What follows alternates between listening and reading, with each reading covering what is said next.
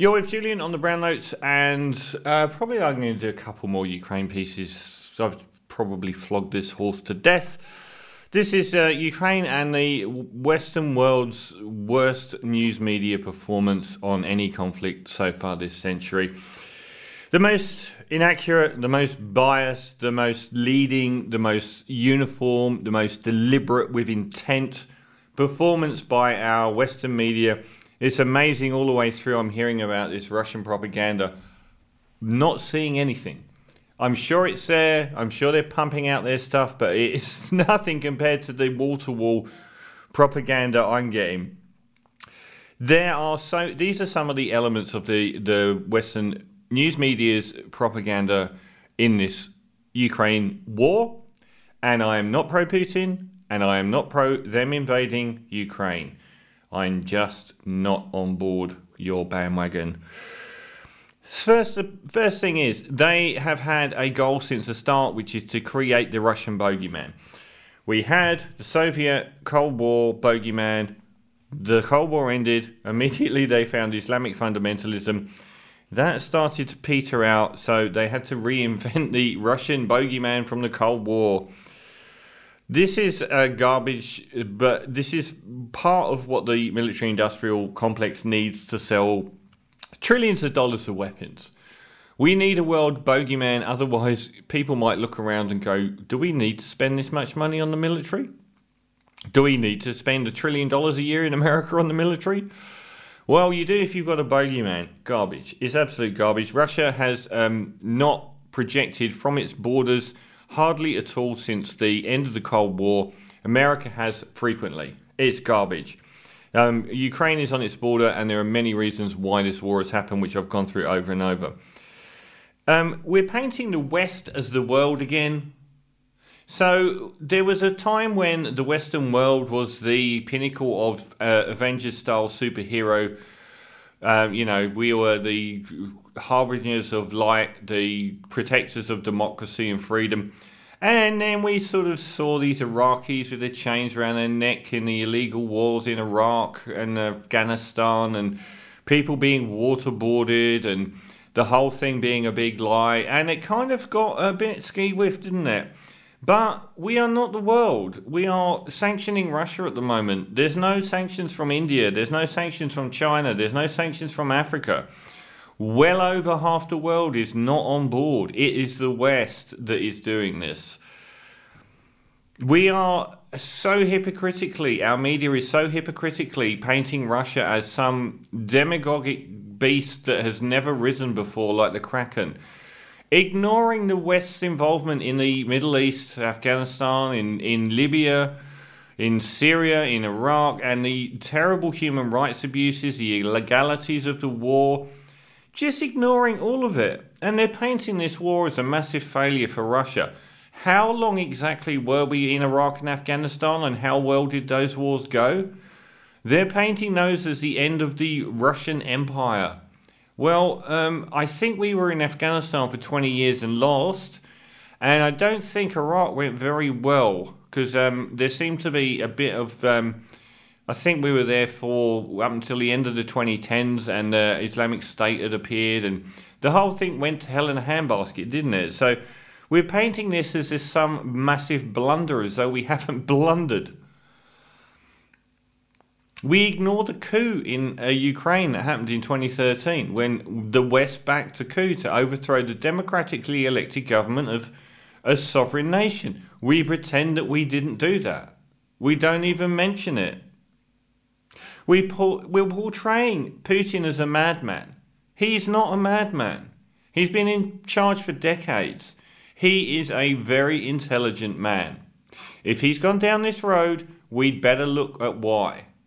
Because he would not have taken this course of action lightly. He is a very political operator, very intelligent, very savvy. He is not Donald Trump. We keep trying to make out that he's this blundering madman. How does that help the situation when we mischaracterize who Putin is?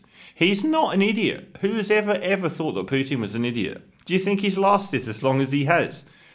Probably longer than any Russian leader since Stalin. And he's done so in an environment of borderline I mean, the amount of oppression under Stalin compared to the amount of oppression under Putin isn't comparable. Or even any of the subsequent post-Stalin leaders. He has had a very different ballpark to deal with. We're painting the Western response as some noble effort on behalf of peace. We are the ones that have brought war to the world more than any other part of this world. And what we're doing is changing our Facebook posts and putting flags on our Facebook feeds. And really, we're attacking like Russian athletes and shops. Like we ignore why we got to this point.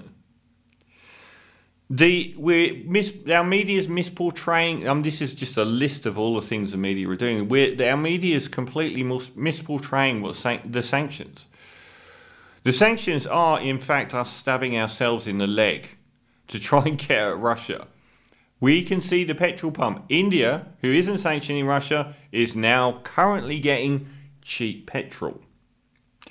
We cannot sustain the sanctions that we are sanctioning Russia with because we are hurting ourselves just as much as we are hurting them. And we keep trying to say that every shelf is bare in Russia and everything's gone up in price.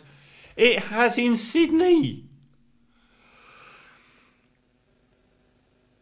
We ignore the fact that a huge chunk of Ukraine is pro-Russia. We pretend that they aren't. We pretend that Ukraine is this huge, homogenized, pro-European, freedom-fighting country. About half of that country is pro-Russia. We ignore that. We delegitimize the entire half of Ukraine that is pro-Russia. We ignore that Russia sent memos to America back in 2008 saying we're really worried about the pro-NATO, pro-Europe side of Ukraine because the pro-Russia side of Ukraine could end up in a civil war with them if they keep pushing. Obama stopped selling them weapons because of this very fact, to stop war. Trump restarted them. Biden continued it. We don't talk about this, that Ukraine was seen by both America and Russia as the most terrifying likely flare point between those two superpowers fighting.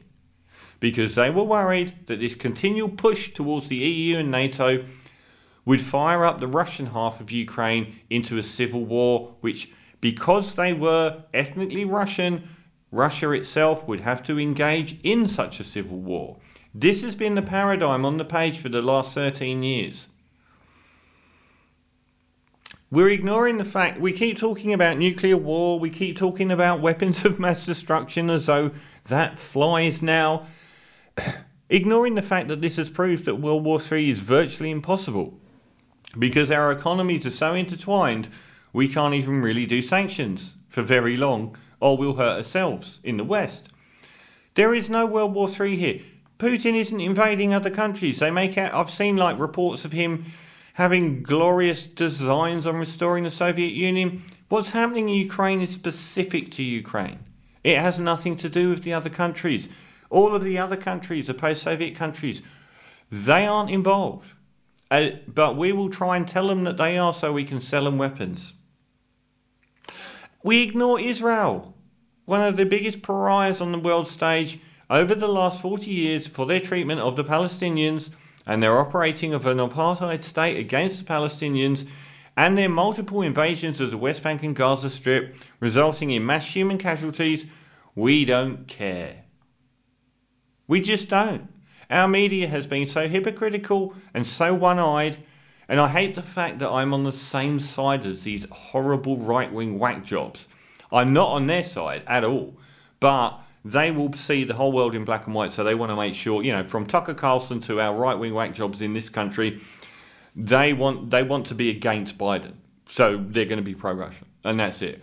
But there's no better time, no more essential time for the truth to be told by our media than in wartime.